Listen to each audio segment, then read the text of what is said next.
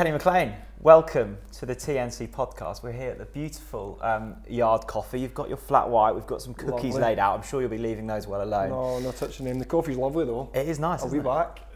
How's things? All good, good, thank you. Off the back of a good result at the weekend, so what's not be happy about? Cheeky assist as well.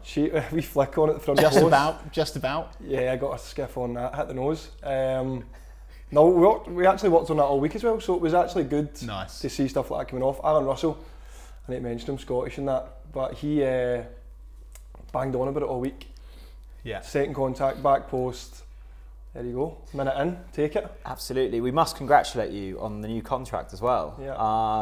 How does it feel to be locked in with Norwich until 2025? It's not a punishment. I think locked in is Locked in in? a positive sense. Yeah, we'll take that. Obviously, delighted. What I was going to say, I'm locked in, but I was up in the summer, and as a lot of lads are, so you start to think a wee bit what's going to happen. I'm 30 now. Don't want to mention that too much, but I'm 30 now, so you get to a stage in your career and you don't really know what's coming next for you, your family and stuff like that, so it's tough, but another 2 years after this, 3 potentially, so very happy here, have been since I came, and get that done. It was pretty simple, pretty easy, so everybody wanted the same thing. It seems a common theme with people we've spoken to, Chris, both current players and past players. I mean, you're obviously born and bred in Scotland. It's a long way from there, but people seem to come to Norwich and just settle. You've obviously found that as well in the fine city. You see, well, a lot of people stay here after they play. Yeah. Obviously, Simon Lappin is Scottish as well, still about the club and he's doing Spanish. Bits. Come on, King of Spain. Sorry, but he's. I think he actually, when I spoke to him when we were in Tampa, he moved back home for like 2 years. I think he went to Cardiff, and his wife was desperate to get back here. Really? Yeah. Costa del So Norfolk. I think it was his wife was always saying they'll come back here, so he's back here, and who knows? My daughter's English, born in Norfolk, so Good. maybe she'll want to come back. I don't know, but she's she's born here, so I brought my family up here. Wife's here, so we love it, and we're here for the foreseeable. What's your favourite go-to location in Norfolk? Like, if you could have a day out, say you've got a free day, where would you go? And there is an incorrect answer here. There's an incorrect answer? There is an incorrect I'm definitely going to answer. say that. You should have warned me what not to say here. It's a seaside location, and if you say that seaside location, I'm going to have to cut the podcast. That's it. We're not filming anymore. I'm trying to get. I don't know what you're getting at. Well, I don't know what my preferred is, but my usual day is in a soft play chasing 3-year-olds. Nice, good. But are you meaning Cromer or something like this? Cromer would be classy. Do you like a bit of Cromer? Yeah. I've been a couple of times, Yeah. but a lot of the boys go quite often. Yeah. Did they ever go to Great Yarmouth? I've been a couple of times. Yeah, it's not. Do you like it? Because I was born and raised there, Kenny. So be careful. Right. It's okay. I'll go okay then. It's okay. I've been a couple of times. Won't be back. Yeah. So speaking of locations, let's go to Glasgow now. Let's start at the beginning. Yeah. Am I pronouncing it correctly? Ruthglen? Is that where you're from? So where I was actually born, the hospital was Rutherglen. Right. Okay. So it's just next to Cambuslang, where I was brought up and always lived. Okay. If you spoke to somebody from Glasgow and you say it's Cambuslang and the area I'm from, they would probably give you one of them. But I loved it. It was I had a great upbringing, and that area for me, I think will always be home. I'll always go back to Glasgow. I think I've just said there I might be staying in Norwich when I'm finished, but right now my wife as well. I think that'll always be where we go. We actually don't go home too often, so I think that's what makes us maybe want to when we finish. But that's a long way away when I finish, obviously. But I love Glasgow. Yeah, it's so good. I love it too. Have you been? I have. I've been to Edinburgh. I've never been to Glasgow. Edinburgh's lovely. I think I've been through Glasgow train station. Poor. And that's all I've seen of it. I think Glasgow should be the capital, personally. That's what I'm saying. I would say Glasgow's a bit livelier and stuff like that. It's good. Edinburgh's like a posh Glasgow. Okay. Right, okay. So I don't know if you would fancy that. That explains why. It's not me. It's not me, but Glasgow should be capital. And you are am I right in saying on the Rangers side of the divide? Yeah. Am I allowed to say Firmly. that? No, Yeah. you can say that. I've And said so- that plenty of times. Is it family, all Rangers fans, and that's just the way it is? Yeah. And so, did you Always go been. to the games as a kid, or? Yeah, it was just, I was kind of grown into it, and it's always been in Glasgow. It's, well, I don't want to disrespect any of the other lesser or smaller teams, but it's Rangers or Celtic. Everybody's got Of a course. preference. I was brought up Rangers, Mm-hmm. and it's just always been, my family's just always been Rangers.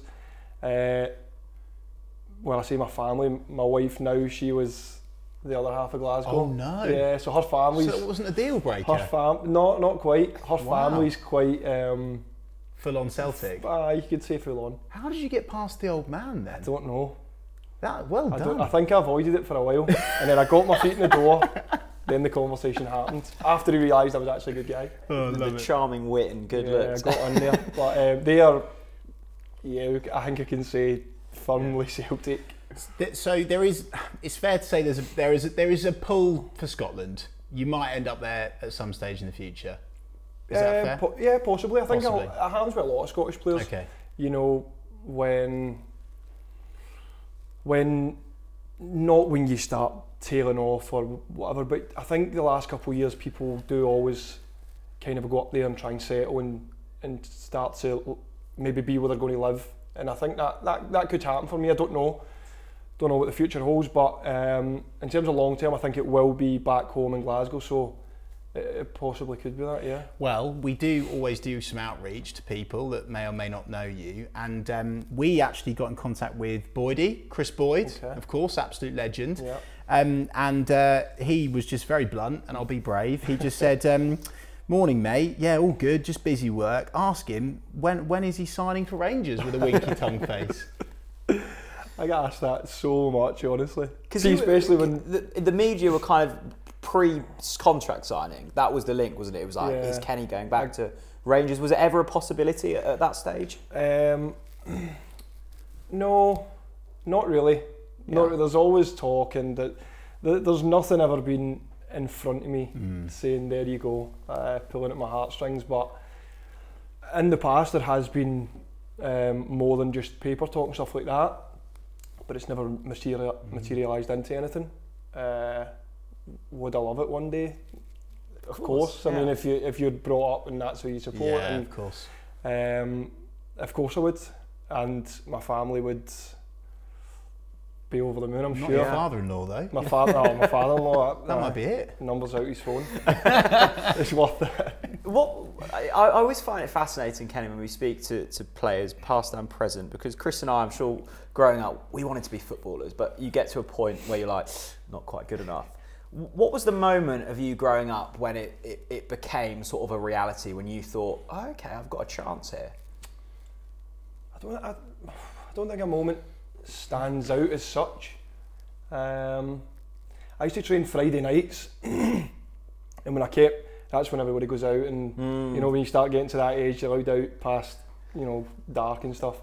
And I was still going to train at Friday night, and I was like, I must love this. Everybody's out enjoying themselves, Yeah. and I'm away training. So I don't know when I felt like this could be a career. It's obviously something, as you say, most young men and women obviously want to do, but you get to that stage where some people make the decisions, you know what, this isn't going to work. But I was just always, because by the way, if I didn't, I would be in all sorts of trouble. I do not know where I would Really? be. Do not know what. Was I would there be ever a working as. backup plan? Or was there ever No, something there else? wasn't. Sounds bad. That sounds. I don't know. I don't know what it is, but Iron Brew Factory, maybe? possibly something like that. Something pretty bang average anyway. Okay. Bang average. I don't know if it happens in England, but in Scotland you do like you need to go to college on a Wednesday when you're like scholar, which is quite good actually. Yeah. And I done construction.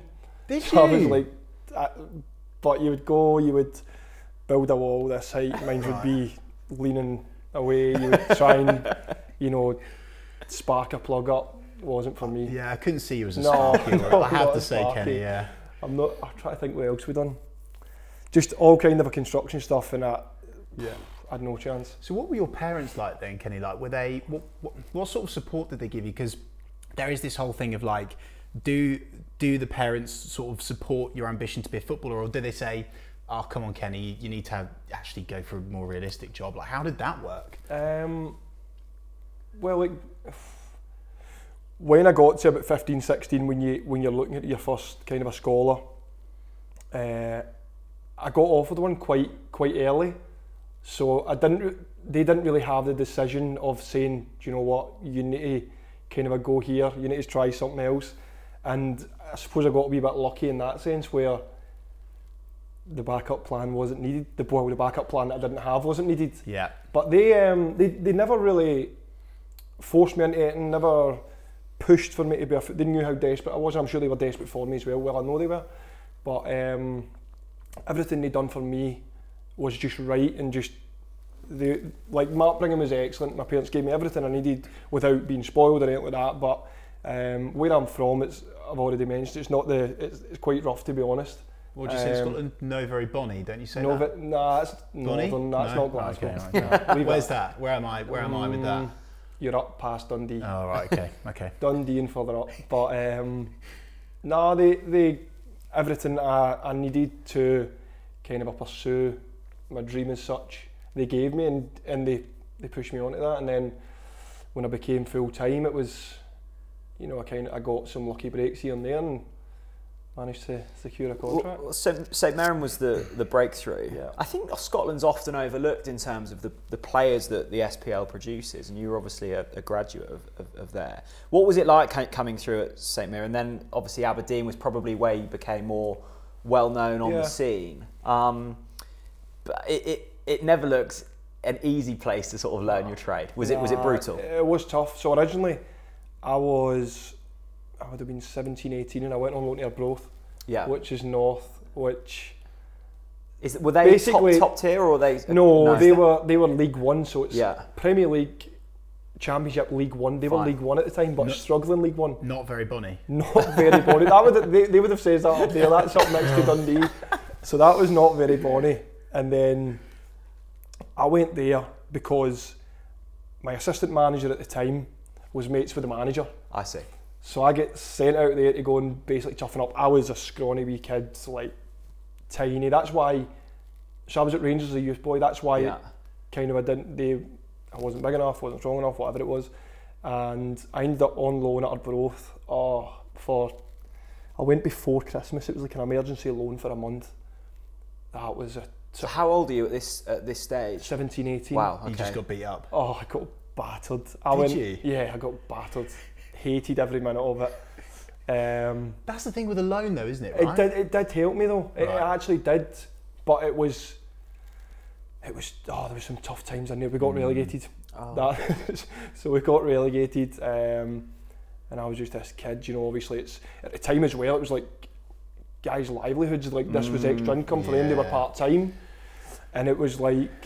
I didn't really appreciate what I had at that time until I went there. At the end of the season, you see these guys absolutely gutted, getting really. I was like, shit, I need to go back here and work my nuts off, basically. Do you look back at that period though, thankful, almost the making? Because I know James Maddison's been quite public with his loan to Aberdeen of being like, that was the making of me at that time, because he had an opportunity to play for Norwich, I think, at that first team, but decided he wanted to go up to Scotland. It must have been. You must look back at that and go, yeah, that was a pivotal moment. You grow up. You do grow up.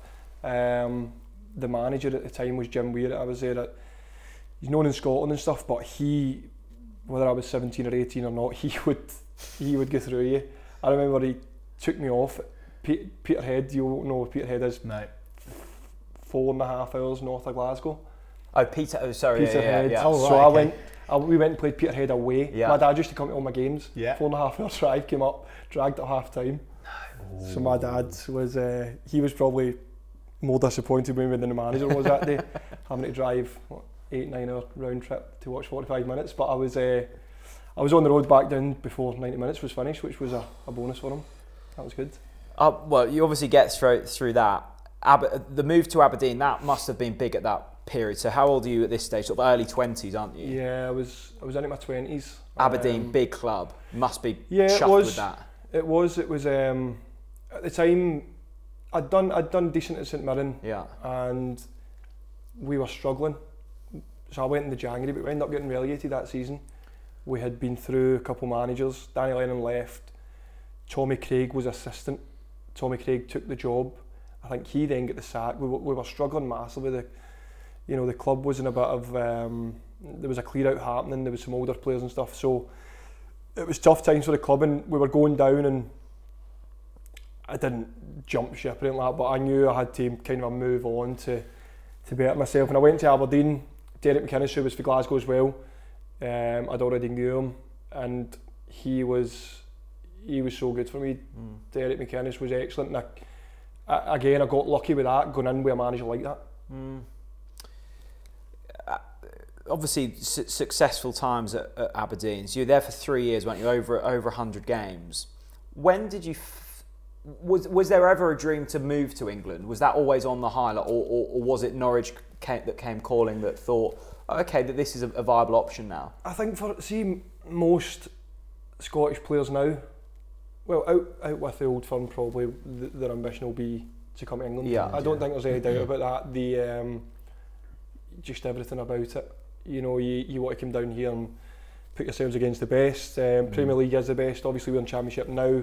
Such a tough league, everybody knows. So Scottish players, and because Scottish football gets battered so much down here, it does though. Do you know what I mean? Is that a fair assessment, or do you think it's harsh? So. Do you not think so?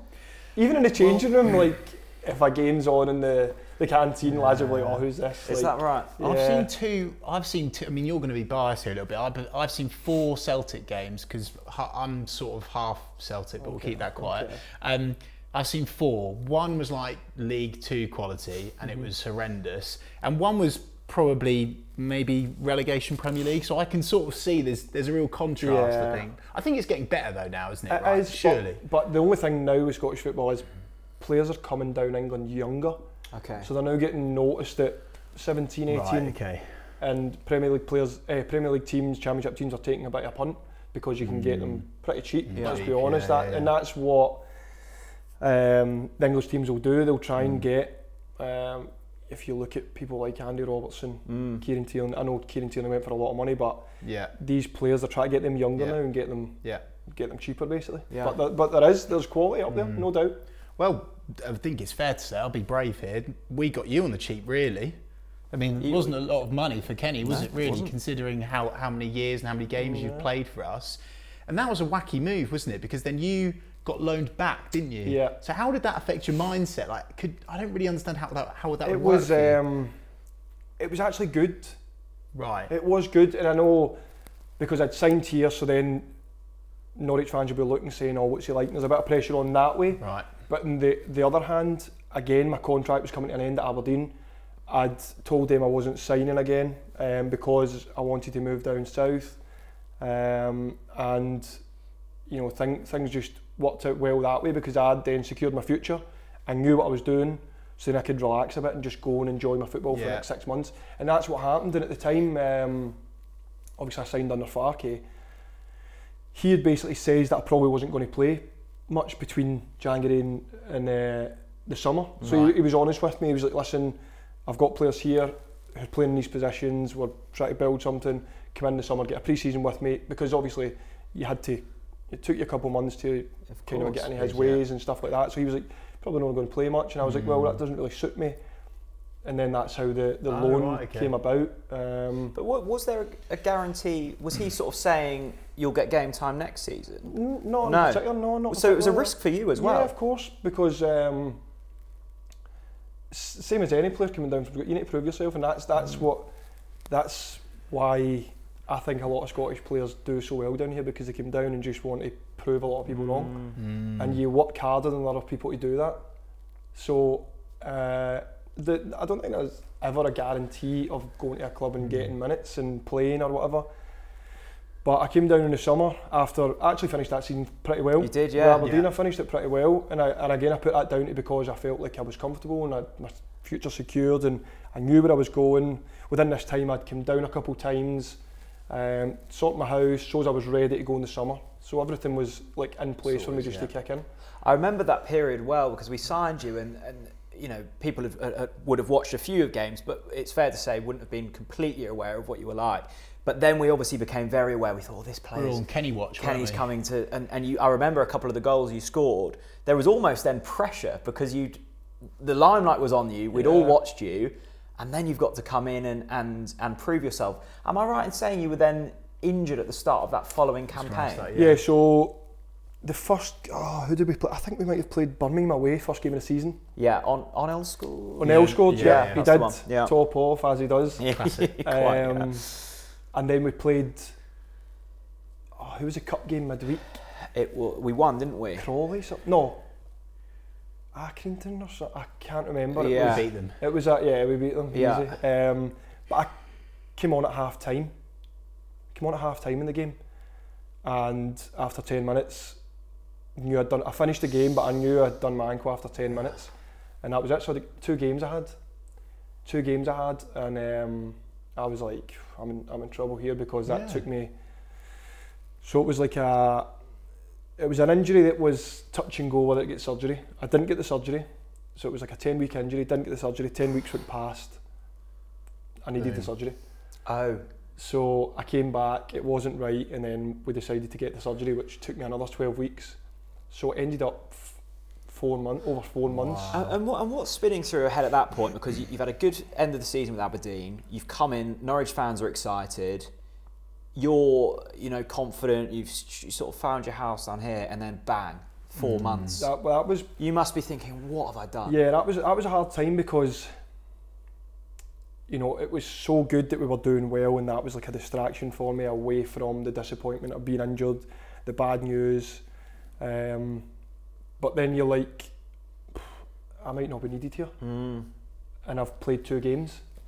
So we got to Christmas, and I'm half thinking I'm going to be fit start of January. Do I go on loan, try and get games? And that's where I was at, and that's probably where the manager and the club were at. We never had that conversation, but I think that's probably where everybody was at. I'd played 2 games, I needed fitness, whatever it was, and then again, the bits of luck, that sounds horrific, but we got 3, maybe 4 midfielders injured at the end of January. Right, okay. And it was, we played away to Preston. I think we lost 3-0 maybe. Okay. I forget all that. I don't remember any. We played Preston in Birmingham, and we stayed away for the 4 days because we played Saturday, Tuesday, whatever it was. And within these 2 games, we got, I think it was Tets, Mario, maybe Moritz. 3 of them get injured. Yeah. And we played. No, it was Bolton. It was Bolton up there, and we played Bolton the next game, and I played and scored and set one up. I missed a penalty. Was that like 5-0 or something? Because we won 4-0, but I missed a penalty that day. Yeah, I recall that. And then I kind of got myself in the team. I'm not forgiving you. We were 4-0 up. It was Remy Matthews in goals. He just left. He was a good guy. Because wasn't Timu on a hat? My mind's going back. I think Timu had scored twice. And then did you take the penalty? You can't just say I took a hat-trick off Timu. Was it? Wasn't there like a something like there was a that. big penalty saga, wasn't there? Like so many players had missed so many There penalties was. that Yeah. season. That's what it was. That's the one. It was. It was that one, wasn't it? We were about Like everyone missed a penalty. Yeah, and you I think obviously we'd kept scored rotating. 1 or 2 and like 8. It was horrific. Yeah. And that was my fault. And I was like, I'll take this. It wasn't even a miss. It was horrific. I do recall that game now. But so that was my kind of a first game back from injury. Yeah. And because of injuries, I got that bit of luck. We went on a bit of a run after that, and I played, I think, every game to the end of the season. That's why going back sort of through your career, just to remind myself, I was like, I couldn't really remember that injury because it felt like you'd hit the ground running so quickly. Almost forgot that kind of first half of that season. What were your initial kind of thoughts on Daniel Farke and the team surrounding him? Because it was a new era for Norwich City, and it was an era that was undoubtedly successful. And you guys and Daniel have written themselves in folklore for the way that you went about business, the achievements that you all went under. It must have been such a culture shock for you, though, sort of Aberdeen to Daniel Farke. Well, as I say, I came down a couple of times from the January to actually coming, and I would train with the team a couple of times, and it was so different. Like, the difference was was bigger than I probably imagined at the time. Because I thought like I was doing well up in Scotland. I thought like I'll go down. At the time, I think that year we finished quite low actually. I think what was Norwich. Daniel's first year? Yeah, it wasn't great. Something it like wasn't that. very good. Mid- So I was like, I'll go down. Fancied Madders myself. kept us alive. Yeah. That was a year Madders. Yeah. Broke onto the scene big time. So yeah. fancied myself a wee bit. I came down, being involved right away. But it was such a shock. But it was even more of a shock when I got that injury and I found myself twiddling my thumbs and because not that nobody was interested in me, but as I say, I felt I'm probably not needed here. So that made it even harder. But then when you kind of get working and you're doing what you're there to do, everything, as you say, a lot of people don't really know about that first 5 months because we were doing so well. So it wasn't like, oh, how's he not playing, or how we were doing so well. So you don't really think about that too much. It was an amazing team that season, wasn't it, Chris? You look back and it was remarkable. Yeah, it was phenomenal. We should talk about 18-19, shouldn't we? We should. Really? Let's get stuck into it. What do you think about when someone says Norwich City 2018-19? What are the first things that pop into your head? I feel Apart like, from your famous drink at the end, which we will go into, of course. obviously. Look, see, even thinking back, I felt like, no disrespect to any other team, but I feel like things were so easy for us. Really? Honestly, You can people didn't disrespect other teams in this podcast. It's Right, fine. that's fine. I do every week, Oh, mate. shit. No, I'm joking. No, but we, I feel like we did. We were so confident in everything we were doing. Everything that we done just worked. But where did that come from? Because the previous season was so poor. Well, when I used to come down, up and down, and I came to a couple games, and I think towards the end of that season there was like a 6 or 7 game where there was no goals, didn't score, and I was going down and watching like, Yeah. hopefully this Not changes good. in the summer somehow. But then the difference, it was just like such a switch, and as I say, even at the start of that season when I wasn't involved, some of it was a joy to watch, and I think the way we went and won that league was incredible. Everybody always remembers that Leeds game as well. Yeah, Of course. That Leeds game was sensational. Yeah. That was when we went right. That's one up. Yeah. That was us up that game. because that was a good lead side as well. Very good Yeah. lead side, and even going back to Swansea at the weekend there, Yeah. I think they beat us a couple of weeks before and went above us, if I remember correctly, and they went mental in the change room. Tunes were up full, banging the walls, and we were I think we were like still clearing second, and we were sitting there like we were at the bottom of the league. We were like, what's happening here? Furious, yeah. It was, and then we just went on another run and just romped it. So really, what you're saying, Kenny, is it was a walk in the park. Obviously, we beat Ipswich, which was a piece of piss as always. And actually, one of the things I think is fair to say as well is like there was a real togetherness about the place, wasn't there? It seemed like the players were so well entwined and well drilled, and the fitness was insane, and we were destroying everyone really. Well, we were at least passing them to death, so they couldn't compete with us. And the atmosphere that season as well was just electric, wasn't it? Yeah. And what was that like for you as well? Because again, no disrespect to Scotland if it's not the old firm, I suspect that you probably went to Carrow and that was a bit like, oh wow, okay, here we go. Yeah. So what was that like for you? To be honest, the atmosphere up in Aberdeen was really right, good. Yeah? It was really good actually, and we were doing quite well. So it was like quite a successful time for the club. But coming here in that season, and after the start we'd had to the season, the expectation was raised, the performance level was raised, so everybody was the whole place was just vibrant, and even coming to the games, and you know, it could have been 0-0 at half time or whatever, but everybody was just expecting something to happen, something magic to happen, something to do something great. Pookie, nobody could live with him. It was just, yeah, that season was incredible. When you think back, when you're playing as well, you don't really think back to times. It's when you finish you probably look back and say, oh, that was incredible. But when you think back to some of the games and some of the atmospheres at Carrow Road and the away fans that year, it was special. It was an amazing mix, wasn't it? Because it was almost an unknown. You had players in there. You mentioned Timu, Emi Buendia. players that we hadn't been used to watching at Carrow Road, players that we didn't know much about before they came to Norwich City. I guess it was similar for you, like being thrown in with lads that you maybe weren't too aware of, and it just all clicking. Yeah, well, the culture was so different because I've came from a changing room with mainly Scottish, some English, not really foreign. Came down, I think we had 12 Germans at the time, so it was like, obviously all the staff and stuff were German, so it was the training regime, all that kind of seemed a bit foreign. So it was so different, but it was such a good group of lads. Listen, when you're winning, it always is. Everybody's happy together, and that's always how it is. And I didn't know any lads when I went there, except Pookie, who had a stinker up at Celtic. Of course. But have you wound him up about that? Always. Me and Granty will give him a bit about that, but he actually quite enjoys it. But it was just so different coming down here, and just as I say, when you're winning, it's easy just to get that togetherness.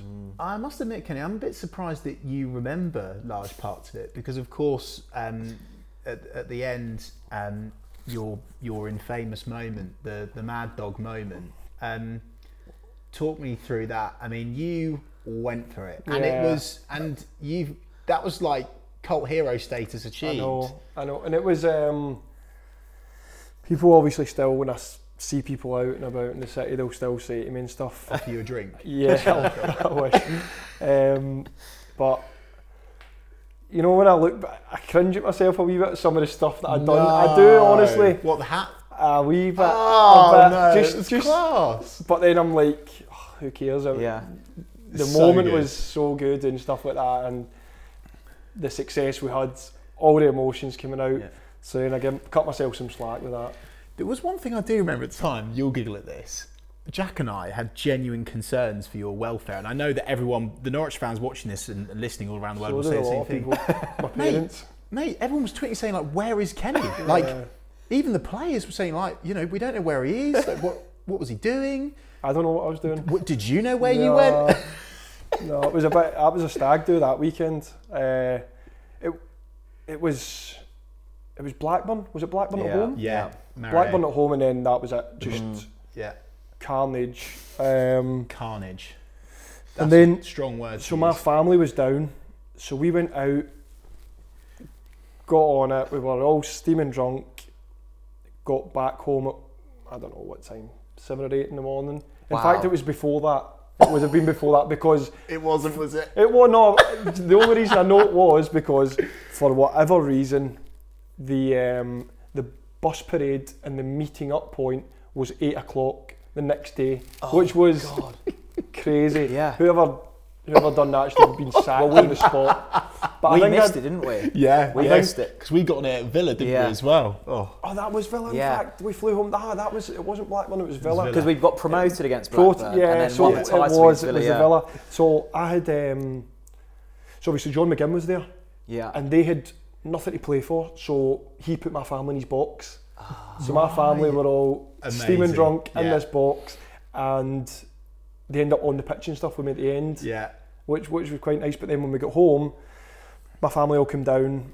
We had stuff at the club. We were out all night. My wife was pregnant, so she was a taxi, we can say, I suppose.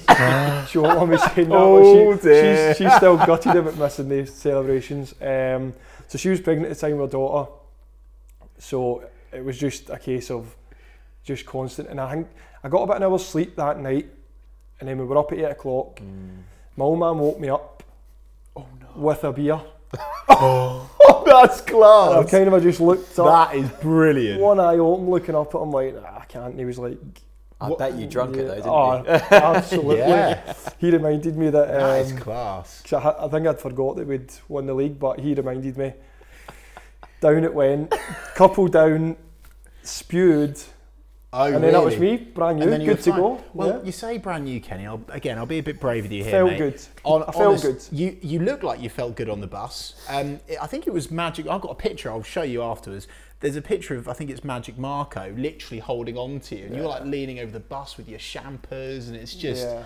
So we went back to, so it was Russ and Wesley's game that day. Yes, of course. And we done we were around the pitch. So we were up in the lounge. We done the bus. got to the stadium, went up to the lounge, and obviously free bar and stuff, and It continued. no, it wasn't allowed to continue because Oh. I was You were- barred. You got barred You were barred. from the I bar. was You were barred from the bar.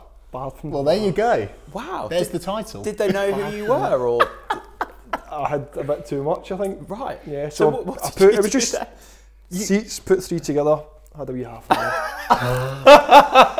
A wee half an hour, that was me, and then I was brand new after the half an hour. in your club suit, or what were you wearing at the I think time? we had tracksuits on that day. Yeah. With our tracksuits on, I so think I remember seeing you walk around the pitch, and I would describe you as hovering. yeah, I think that was after my half an hour Good. kip. And that shows sleep's Yeah. an important part of, you know. So up I got. You've got to I go think I for had some haven't you? Red Bull, not just Red Bull on its own, but I had some Red Bull within some drinks, Yeah. and that was me. Yeah. It was Good to brilliant.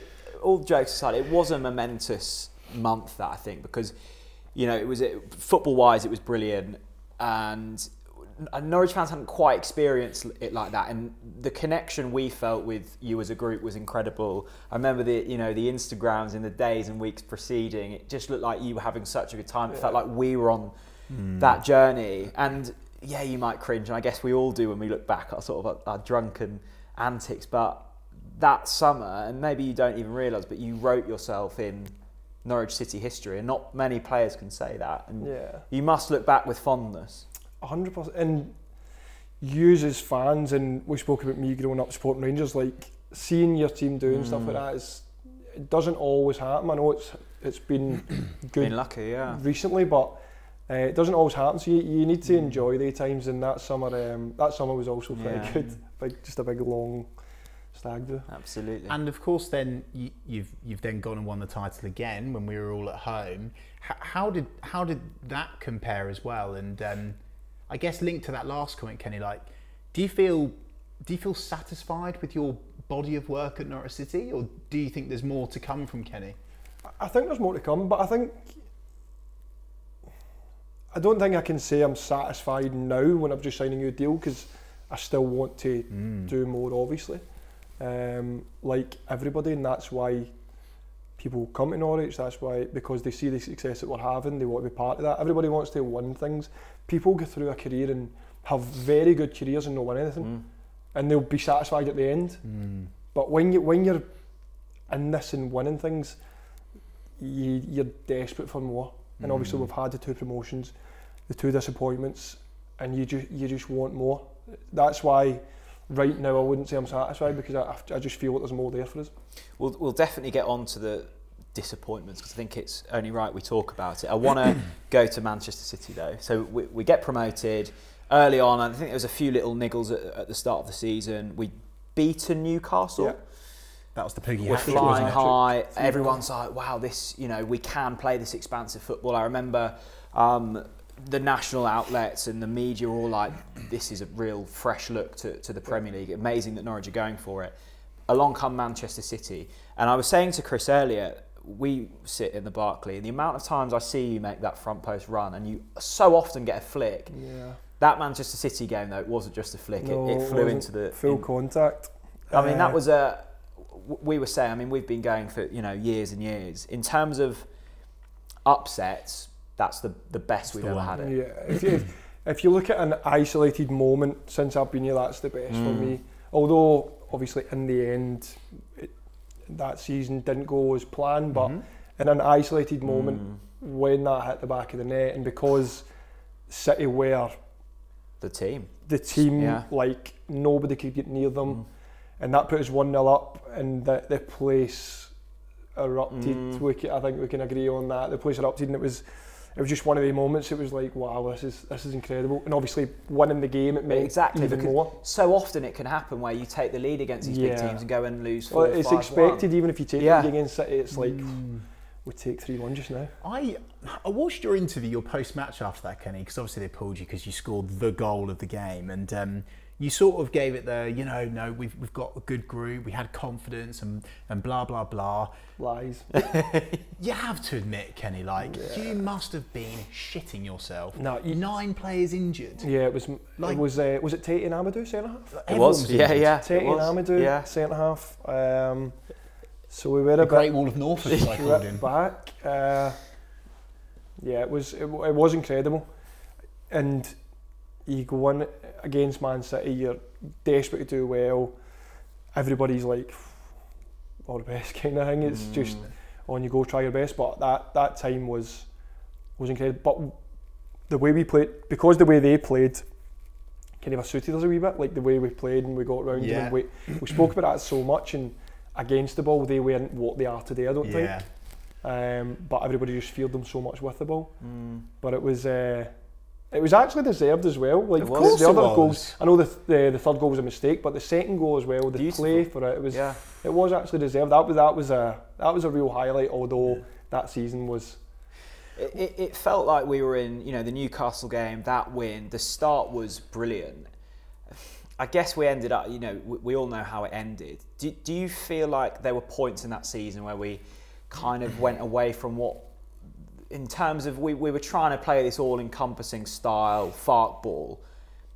Was it possible to do that and remain in the Premier League? Because that was the intention. We tried it. Unfortunately, we came up short. It's not impossible, but I think we were a bit naive as to what we were trying to achieve. Right, I think the more it went on, and we still tried to play out, still tried to do all the right things. It was encouraged. It was brilliant to be involved in because it was lovely football and stuff. But one bag pass, goal, and that was the naivety, and that was.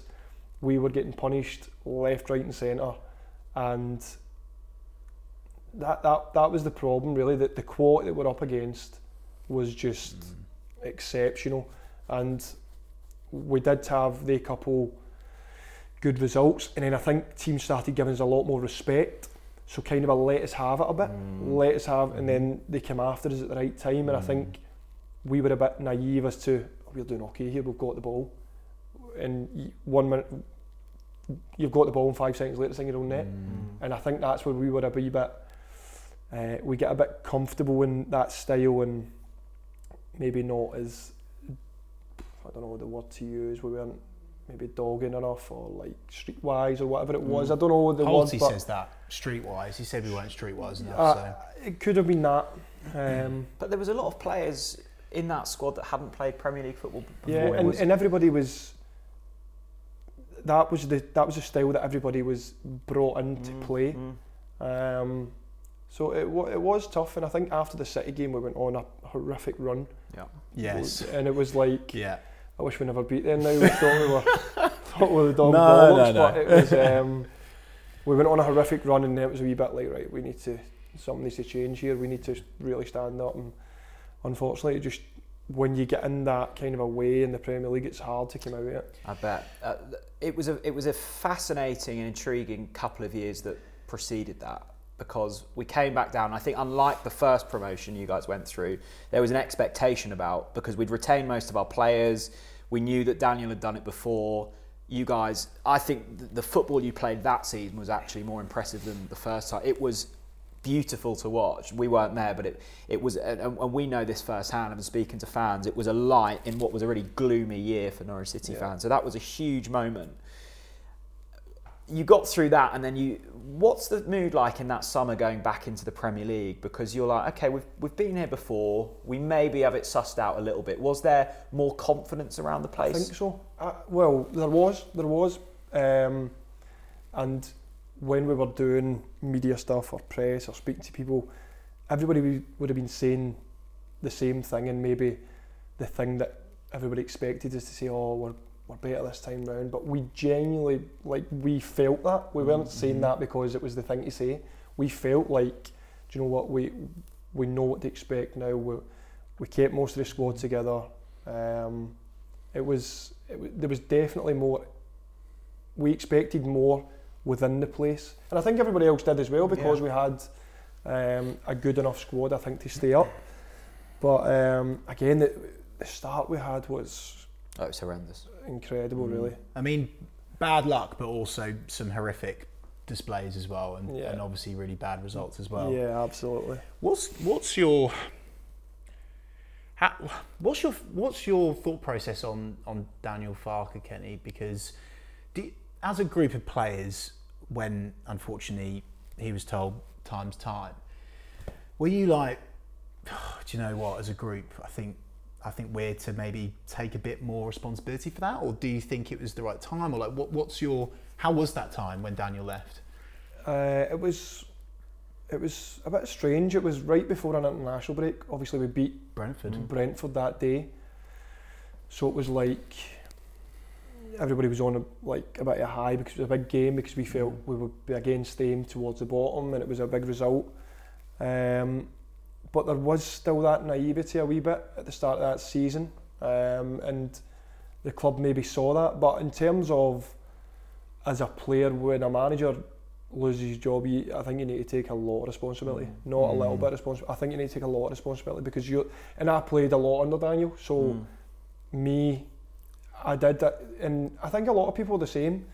You know, he's giving you this opportunity, and you've kind of let him down a wee bit, and let everybody down. But the club felt that was like the right time, and whatever is, and it was fine, the success that we'd had, but we wanted to be successful by staying in the league, and at that moment in time we were in a bit of a sticky situation. Things were tough. Obviously, nobody ever wants, especially as a player and a manager that they've been through so much with, so much success with. Legend, two titles. It's hard to see someone go like that. But the club felt that it was right at that time. They obviously had their reasons, and felt like we couldn't sustain Premier League status with Daniel there, and that was their decision. As players, you've got obviously zero say in that. The only say you've got is before it happens, when it's too late. On the pitch. I think it's interesting as a fan, you see cycles with players. You see the come up and the kind of the celebration of the good times, and then players often become kind of scapegoats, and I think we've maybe seen that with you in maybe the past season. I was interested what Stuart Webber said when you signed your new contract, that it was a reward for a player that stuck with us through ups and downs and is an integral part of our plans going forward, and that you've continued to develop your leadership. I guess your role has changed, but because you're one of the more long-standing players now and one of the more senior players, often poor performances or poor runs come to your front door, I guess. Has that been an interesting kind of thing to deal with and adapt in how you face up to certain things? It's not nice. No. It's definitely not nice. Do you feel it? I think I'm quite good at dealing with it, to be honest. And because I deal with it well, I would rather it me than be someone else that maybe I'm playing next to, or a younger player or whatever. I would rather it's me. So in terms of that, I'm like, right, fine, I'll deal with it. But it's obviously not nice. Like, I get the frustration, we're not doing well. I'm a fan myself. I'll still watch Rangers and I'll be like, shit, whatever. But I think there is a line. Sometimes the line will be stepped. Fine, I get it. Social media, usually that's just how things are now. People have got the license to say and do what they want to players, because as players we get that it's your club. You have been, you supported the club since you were a kid. You grew into this. Players come and go, and that's the reality of it. Some players will be longer and when you're here for longer, you kind of grow to love the club. And for me, if I was throwing the towel in, if I had chucked it, take everything, but I feel like I've always gave everything, and that's why I'm like, it's harsh sometimes, but I get the criticism totally, but the personal stuff can be a wee bit touching. More, not me, my family more, because I don't really use social media that much. You've got it. I've got it. So after a game, and say maybe we've conceded, or maybe even you've misplaced a pass and it's led to a goal, are you like, oh shit, here we go again, it's Kenny the scapegoat and I'm going to get loads of abuse online? Do you read it? Do you turn your notifications off? I'll see bits, but I won't. Right. That won't be my thought, like, oh, people are going to come after me on social media. Like, right. I'm not like that. you know, it'll definitely. I can guarantee it affects a lot of people. There's no doubt about it. It affects a lot of people, and I'm not saying it doesn't affect me because I'm not here. I'm macho. I can deal with it because of course it does. Nobody wants to be told I'm pleased you're saying shit or good, whatever, or nobody wants to get that abuse. I understand it. Sometimes it's warranted. Sometimes it's a bit harsh. Whatever, but I think people have got a bit too much to say sometimes, especially on social media. When it's personal, it affects. This is the big thing for me, and I don't mind telling the viewers, and I've told Dan behind the camera as well. My big reason for getting you on today is just this topic, because I'm sitting there and I'm looking at this, and it's not criticism mainly, it's abuse, and I'm looking at it, I'm thinking, in a way, I'm looking at you as the hardened Scottish bloke, and I'm thinking you could probably deal with it, but then I'm thinking your poor family. So, can you give us an insight into that? Like, do players' families read that social media abuse? So. And I think so. I think that must cause all sorts of issues. I think families will definitely see more than the player, because families will probably search what's getting said. Yeah. Again, my wife's got social media, doesn't really use it, but she'll see plenty. My mates will send me stuff that's funny, and I'll laugh at it, but even I'll be like, why would somebody say that? It's not funny. There's some stuff that. So that's mainly the ones that I see, the ones that people send me like for a laugh, and I'll laugh at it. But then I'm thinking, why would somebody what is somebody getting for it? Look, I think I'm certainly guilty of heat of the moment, saying things that you go back and go. I'm exactly the same. Yeah, but I think I guess you were probably growing up and your youth career, if you were going to get criticism, it's at the back of the local press or something. You probably missed those early stages of Twitter. If you've got the young lads coming through now, 16, 17, 18, reading everything, they've grown up with it. Yeah. It's nature, isn't it? I think more so it will be younger players that see it, because they use social media a lot. It's like it's like a brand, it's like a profile for young players now, and it's part of the game. Yeah, it is. That's just what it is. If you look at somebody like Grant, he's not even got. I don't even know if he's got a phone. Fax machine. Yeah. But so he's not going to see stuff. But I think young boys do see it, and it. I'm guaranteeing it affects everybody who's reading it. And as I say, it'll normally be my family. Yeah. My wife will see stuff, and how does it affect them? How does it affect your wife when she reads those comments that are personal abuse? She won't really tell me much that she sees now. Right, because she's almost protecting you from it. Yeah. That's so sad. It's awful, isn't it? But she'll, if we lose or whatever, if we lose on a Saturday, going to town on a Sunday, she'll be like, really? That's what it affects me the most. Like going out and stuff. And when you're out, you don't, nobody will really say much to you, to be honest. It's all online, isn't it? They don't say it's online. It's on. I've had a couple bits, obviously, when I've been out, and really, yeah, a couple bits. Again, just sorry to hear that. It's fine, but I get most of it.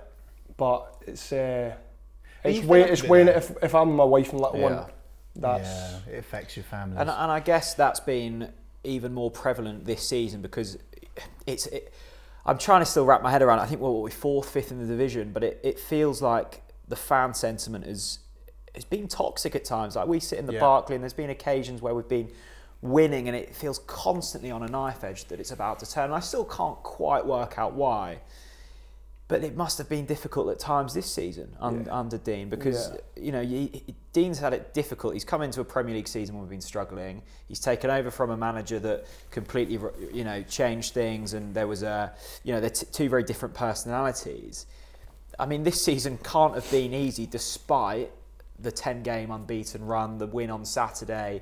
There've been some good performances in there, but it feels different this season. Yeah, even you just mentioned there a 10-game unbeaten run. Like, that's unheard of easy in this league. It's so tough, and I know you say it's toxic there. I'm not going to use that word. I probably shouldn't even mention something like that, but you can feel it in the stadium. And even if we're winning 1-0, and there was a game recently we came off at half time 0-0, Yeah. I'm not sure And there was booze and stuff, and it's like, it is tough, and everybody can have their opinion, and I get how everybody's feeling, frustrated. We've not been where we can be, where we should be. We know that, we take responsibility for that, but it's that does affect you. That 100% affects you going into games, and you know, you can feel that tension within the place. And as I say, I do get it. I get why they're frustrated. I get it all. I'm a fan myself. But playing in it affects you. So why do you think fans are frustrated at the moment, from your perspective? We're not delivering enough, and it's as simple as that. So then it can be through back to me. Well, we'll do better then, and it won't be like that. And I get that argument, but it is tough, because when things aren't going well, that's when we're desperate for that bit of help. You know, when we're struggling a game, or when we're holding on to a 1-0 win, or we're needing a goal. Yeah. You know, we played. I missed the game. I was suspended. We played Sheffield. Yeah. Their fans got them a result. Yeah. Because their fans got them a result, and we've already spoke about the atmosphere at Carrow Road, and the times where the fans were just with us, together, everybody did. And we need to do our job for it to be like that. I get that. We need to be better, and I keep getting back to that. But it's like, we just all need to be pulling in the one direction, and I think that's where the success comes. Yeah.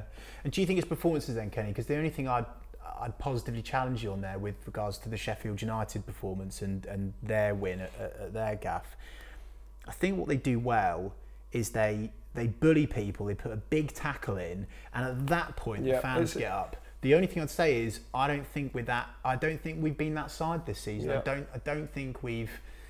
My observations are, and I'm happy for you to beat me up or disagree here. Don't beat me up, please, on camera. It'd be awfully embarrassing. But I just think we're not putting in enough tackles. We're not aggressive enough. Like, do you feel that? Because I think the fans feed off that. It's classic. Like, we want to see fight, determination, pressing, and I think we've seen that in certain games this season. Certainly in 20-minute patches, we've definitely seen it. Do you agree? Do you disagree? No, 100% agree with that, because there has been games where we could have put games to bed with the way we're playing, or we could have, you know, been more aggressive. There's been a word that we've used far too much this season. We look at game after every game, and it's been passive. Passive. It's been used far too much when we're at the training ground after games, and the manager's so big on us being aggressive when we've not got the ball. Whether we're in a shape or not, we need to be more aggressive, and so then us as players need to take responsibility and take that on board and go and do it. You've just said there, it, you know, gives the fans that lift in it, and it needs to be more, because I mentioned the Sheffield one there, like, it would be a block tackle, or it would be winning a corner or something like that. That just, it does lift everybody.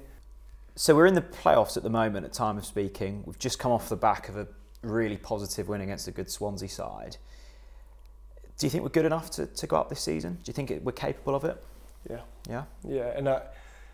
And again, I'm not saying that because it's what I should say. I'm saying that because it's what I believe. I genuinely, if you look at our squad, do you think our squad's good enough to go up?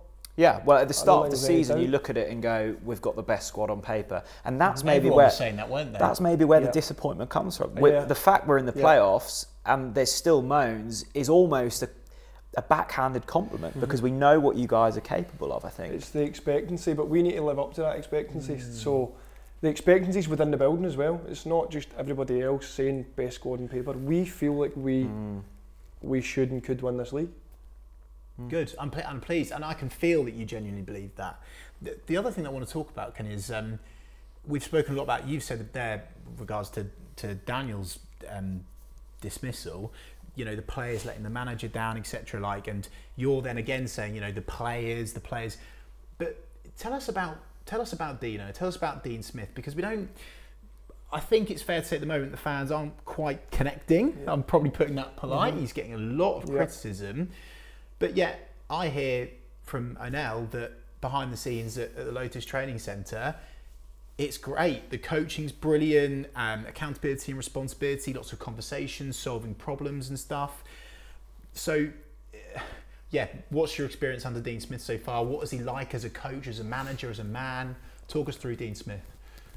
And what you've just said there, people say, well, it doesn't add up then. Why is it not working? Why is it not then transparent onto the pitch. Like we ask ourselves that same question. We work tirelessly through the week, doing the right things, working on everything. We work on Monday, Friday. We'll cover every kind of a way we want to play, build up for the back, possession, counter press is massive. What we want to be, being aggressive. We do all this, and it's just not coming together. And again, as players, when you go over that white line, you need to take responsibility. And again, I've got social media. Don't use it too much. I see the stuff that the manager gets, and again, do you think it's fair? Responsibility for it's fair for where we should be because the quality that we've got. But again, players, we need to do more because you've just said we've got the best squad on paper. Like, go and show it. And it's one of these things So that's difficult, isn't it, Kenny? Because in the stands, there's a lot of noise of, it's like this silver bullet of, oh right, no, you know, Dean Smith this, Dean Smith that. But actually, I've said this the whole time, I don't think it's as black and white. I do think it's you boys. I don't think we've set up into going to games particularly poorly. Again, great result away at Swansea. I don't know, it must be really difficult because then you must feel that there's pressure on the manager, right? And so, like, how do you combat that? Like, I don't really know what it must be like because you're experiencing such a positive environment at Colney, but when you come to Carrow Road, it has been toxic. You won't use that word, but we will. It has been toxic. And the thing with the manager is he'll take all. If he's getting that and the players aren't, he's so comfortable with that. He doesn't want that going on to the players. Right. He'll take all that responsibility off the players. Like, if the fans aren't happy, like, he'll take that. He takes it. And I think we need to take a bit more of that because, as I say, we're being set up. You know, fans will say stuff about the manager, but then before a game, if it's the team that the fans are wanting on paper, and then we don't deliver, what's the manager done?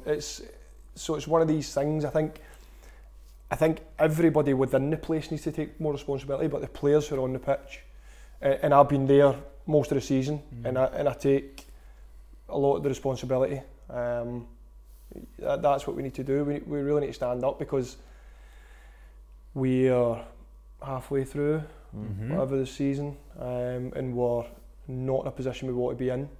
But we're speaking about this negative kind of a thing about the place. Yeah. But we're not far off where we want to be without, really doing too much. I feel as if we could have spoken for another hour. We'll do a part 2 when we get promoted at the end of this season. Last thing, Kenny, I must say we always do this. What is your message for the Yellow Army, for the Norwich fans? There's so many watching and listening now. What can they do to not just support you, but support the boys for the rest of the season? What is your message to the Yellow Army? Well, I've obviously spoken about it a lot there, and I don't want to come across like I'm putting any sort of blame for the fans, kind of me saying, oh, it would help if the fans cheers more. It's not like that. I just know the success it brings when everybody's pulling in one direction. You've seen it. I've seen it firsthand. I've been involved in it. I know how good I feel on the pitch, the players feel on the pitch. We need to give more to bring that atmosphere up, but hopefully going forward, we raise it, everybody comes with us. Kenny McLean. And points mean prizes. Exactly. Yes. Thanks so much for taking the time. Thank we you really very appreciate much. it. Thanks, mate. The best. Thank you.